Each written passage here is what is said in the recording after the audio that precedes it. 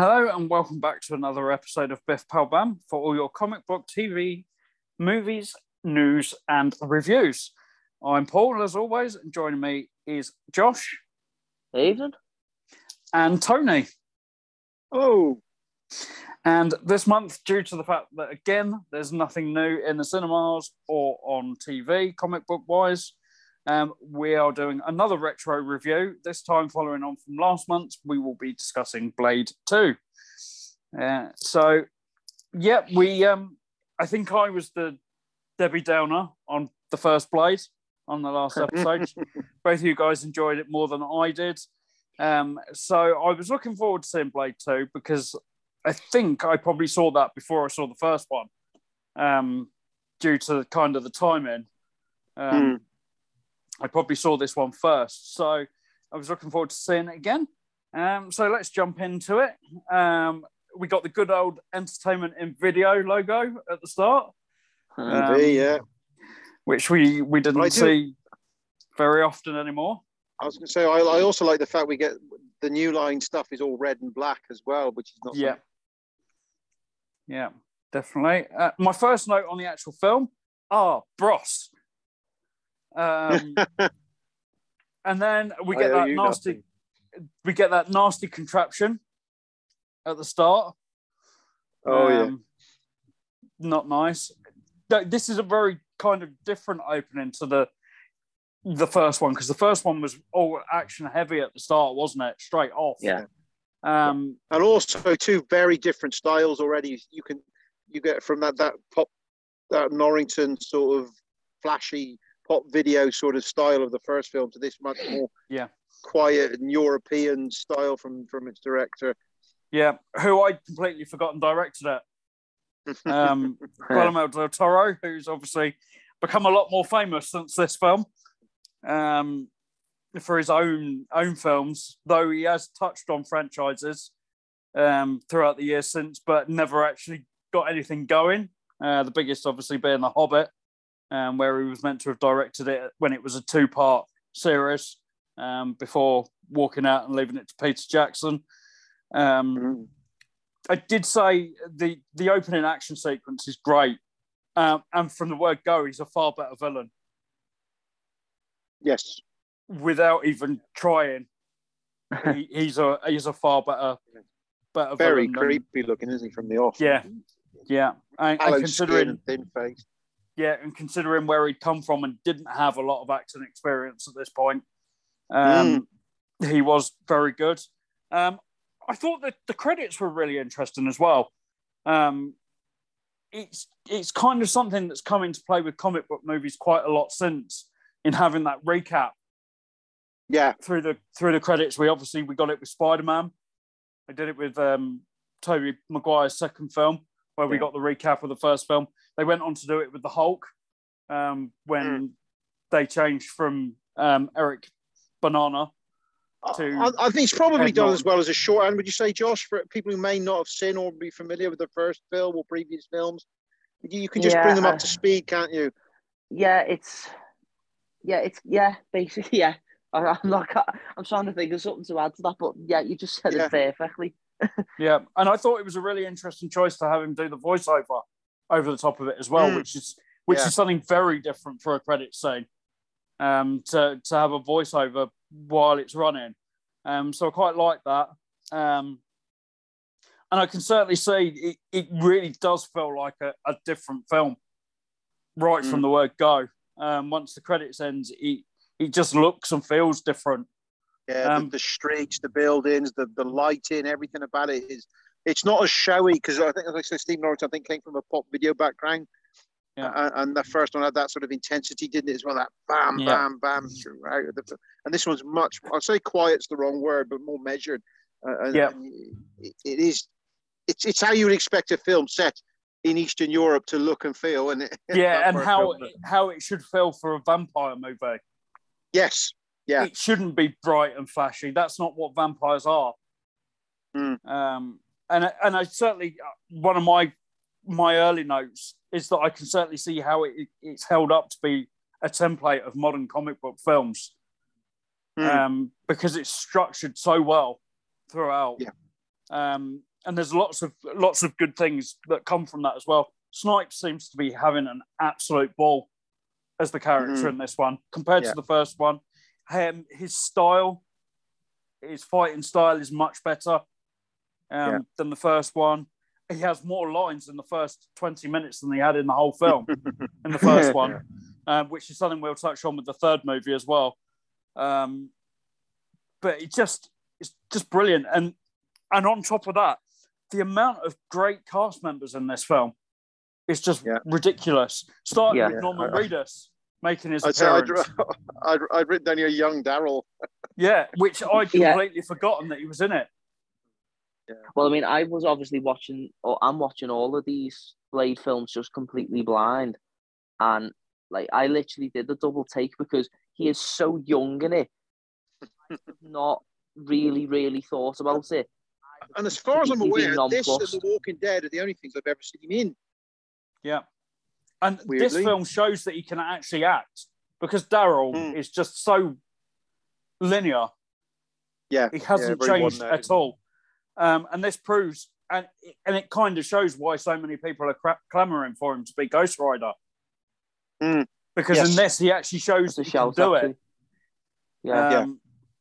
So I really like that. I also find that Snipes' costume is much more stylized than this. And there's one scene in the film when they show it side by side. One scene from the original film and him now. And the costume is night and day. Day Walker, should I say.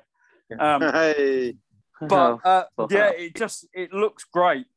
And there's lots of, it's the same with the flashbacks with the ninja vampires that they show it side by side, and it looks so much better. I'd written ninja vampires as well. Yeah. Speaking of the ninja vampires, can we say? Anyone gonna get that reference? We didn't hear it. It didn't come through. No. No, Cat? Yeah, but we didn't hear what he said, mate. He went quiet twice. No. Oh, God. Cat from Red Dwarf. Yes, he's there. Danny John Jules is there. I fucking screamed when I saw it, and my dad come rushing in and went, what's up? And I went, it's Cat from Red Dwarf.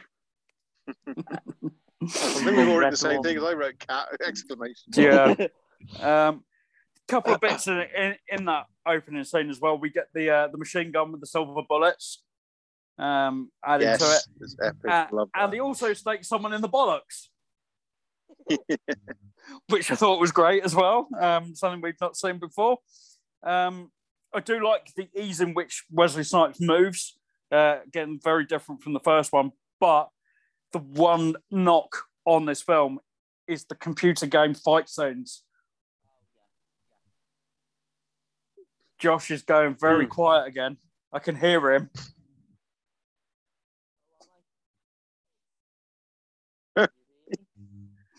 Kind of. Hang on. There we go. I'll switch to a... Oh, do you know what I think it is? Because I'm... Hello? Yeah, we can hear you. I don't know what's going on. I've never had this problem before. I fucking charged me earphones as well before we started. Yeah.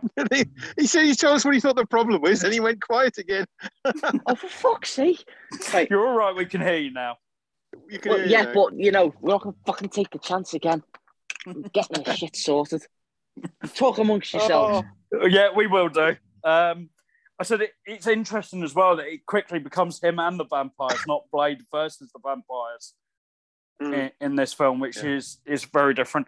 And then again, we get another name that a lot of like sci-fi fans and the like kind of cult films, Thomas Kretschmann as the overarching villain for the film. Not that you'd recognise him because he spends the film in makeup. But for a lot of people, he was in. For me, I probably know him more as he was in the Peter Jackson King Kong film. As who? Thomas Kretschmann. He was one of the guys on the boat. Oh, I think I know what you mean. Yeah. And then I said 30 minutes in, this is so superior to the previous film. And then really it's helped by the fact, I think, that there's no human characters really in this other than Norman Reedus, which doesn't drag the film down like the first one I felt was dragged down by the whole... Yeah, we get the lawyer floating in and out, don't we? That's the only other one. Yeah. But again, it's not really a major part of the story. And then I just said I'd forgotten how star-studded the Blood Pack is. It's just ridiculous. It's a bit like the Avengers of the Vampire World. Yeah, we got Ron Perlman being Ron Perlman, but doing it well. Yeah, there's nothing wrong with that, is there? You got Tony Curran as well. And I'd also written down here, I am one with the Force. Yep, that's Donnie Yen, the man who you go to if you want someone with a sense disability. Because obviously in Star Wars he's blind, and this is deaf. So if you want someone with a sense disability, he's the man to go to. I just remembered, I scribbled down here, amongst all this that's going on, House of Pain, hello. I think they're really, really great actors that's kind of destined for this sort of role. Like Tony Curran has obviously made a career out of being in this sort of film. Yes, and TV throughout his. For anybody that doesn't know, he played Van Gogh in Doctor Who. He has been in Thor. He was in The Punisher. He was in Flash season 8. Yes, Defiance as well. I think he was in. Yeah. So he's really made a career out of this, and he's really good in everything he's in. Yeah. So again, something Tony and I have spoken about on other shows. We get the introduction of Krispy Kremes in the vampire world. We've talked about that. I think it was Driving Miss Daisy we mentioned Krispy Kremes. They went there and had some. So we get that added. And we get some great scenes with the Blood Pack as well. Throughout this, we get a really explosive scene that showcases both Snipes' acting ability as well as Blade's character. Throughout this, we should also, I suppose, mention at this point the shock reappearance of a character from the first film. Well, it wasn't really a shock because we know at the start that Blade's looking for him, but the convenient reappearance of a character from the first film in Whistler. We get the return of Whistler, who's on the verge of being turned into a vampire at this point.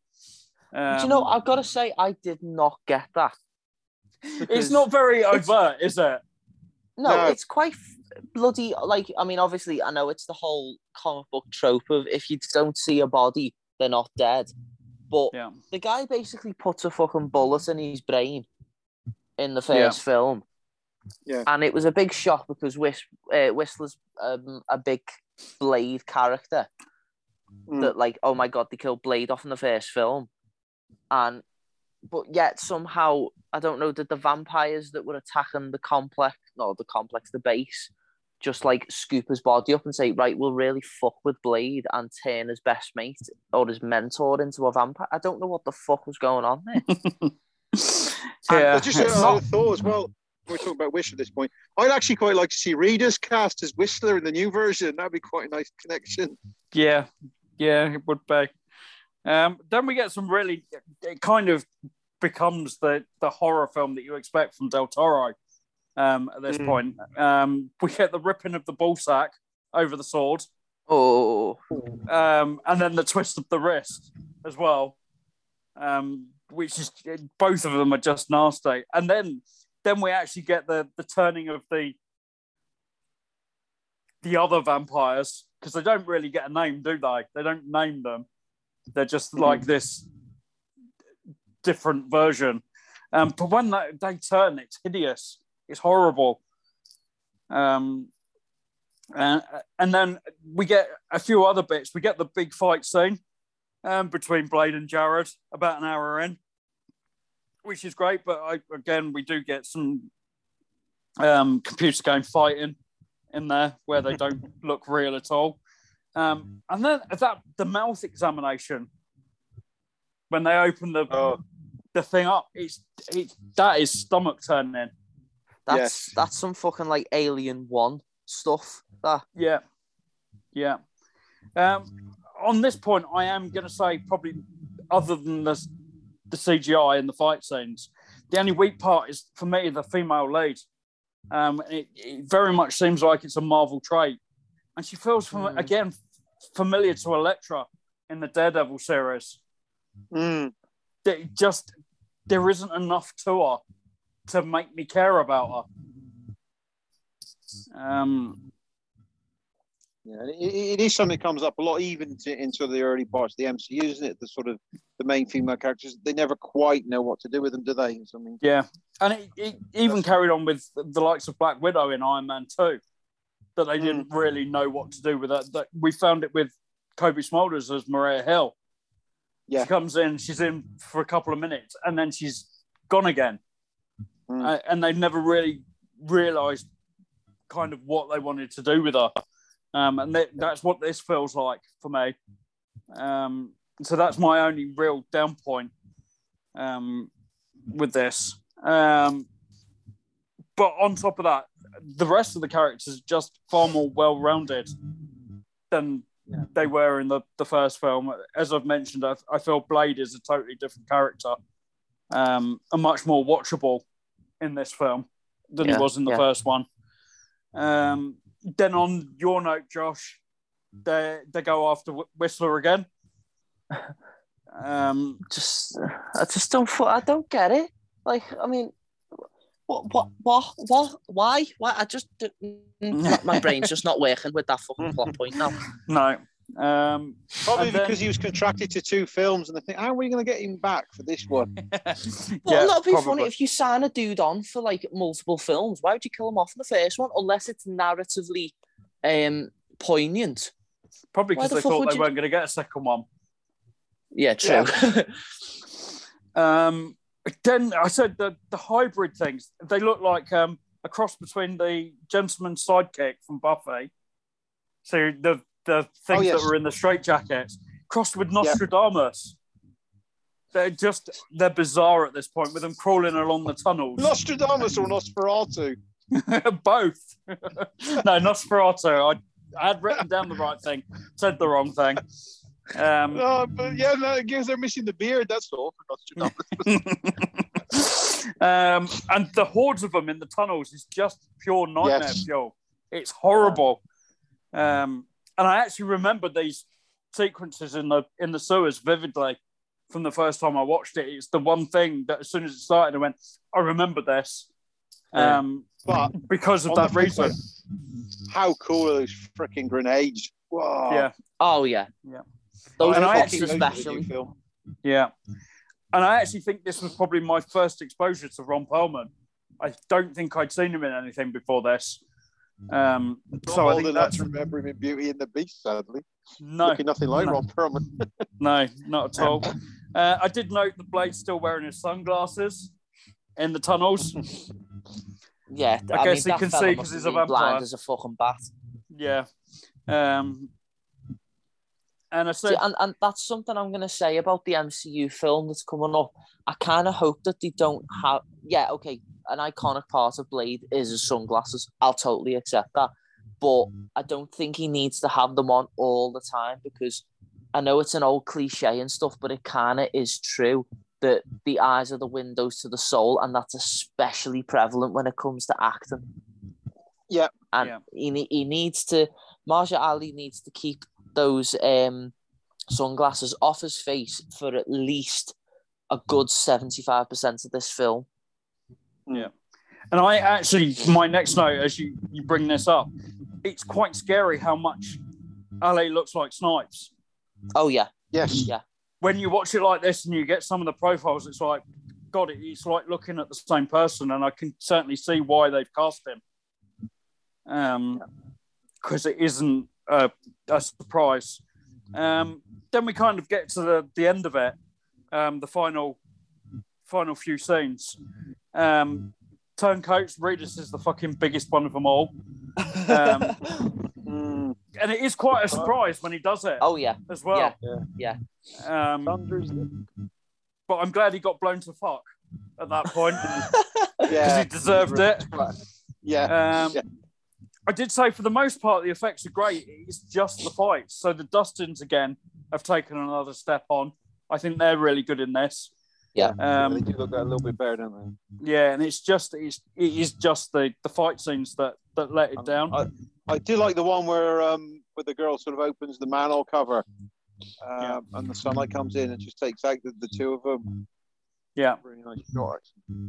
Yeah, we get the big vat of blood that he falls in. That was just some fucking water with a bit of red food colouring in. Now, come on. But it does work. It works, but it's really blatant that it's not fucking blood. Yeah, and then we get Beast Blade when he comes out of there because he goes fucking ape shit at that point. And taking out all the guards. Apocalypse Blade, because if you look at the poster of Apocalypse now, he's doing a Martin Sheen. Yeah, definitely. And the scene of him taking all the guard out is superb.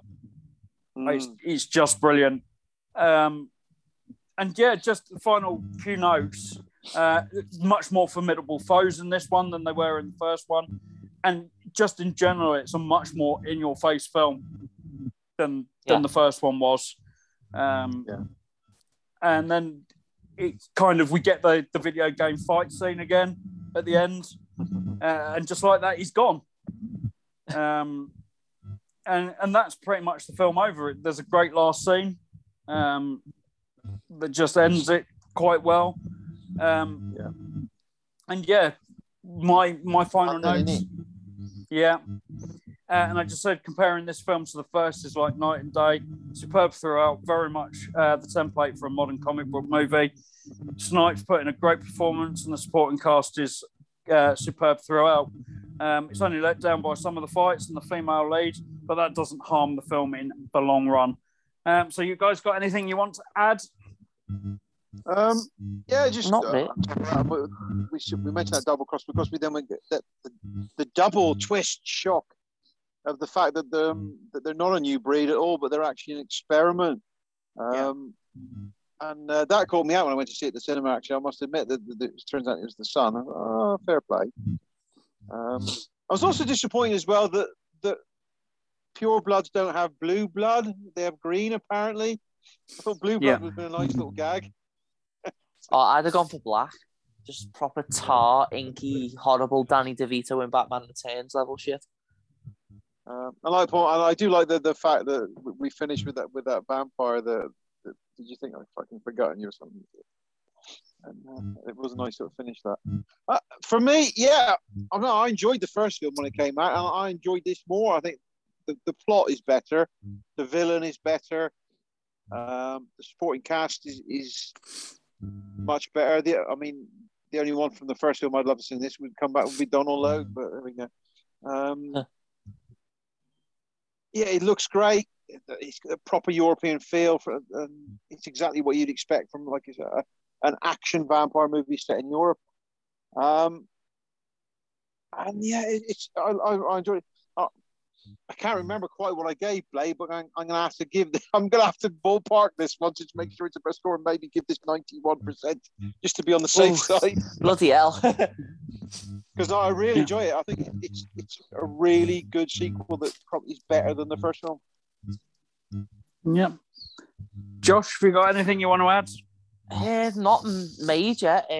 Everything's kind of been covered. I'll agree with Tony. It's quite obviously better than the first one. I mean, the first one to me was good, but I don't know whether I was watching it through rose-tinted glasses as in, new comic book film that I've never ever seen before. And as I've been told that it's great. But it is better, and I kind of got the feeling that, like, I feel like the production crew were kind of shocked but happy that they were commissioned for a sequel. So they kind of went, right, let's sit down and make this a fucking great sequel. And you know what? they kind of did make it a fucking great sequel. It's not like, like the difference between Spider-Man 1 and then the next level of Spider-Man 2. But it is definitely a step up in the right direction. It's not a massive step up, but it is definitely a step up.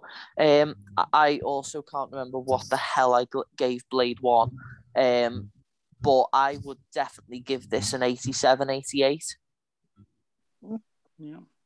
Yeah, that's good.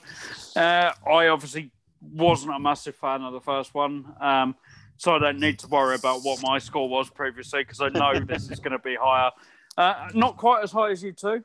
Okay. Mainly just due to the fact that I think we've had better comic book movies since. Yeah. That I can't give this that sort of score. Not that I'm far away. I gave it an 85. Okay, fair enough. So I really enjoyed it. As I say, I think it's a great template for what we've had come since. I think it's just been improved on since then. So yeah, it's certainly the standard by which the new one will be judged. I think is this one. Yeah, definitely.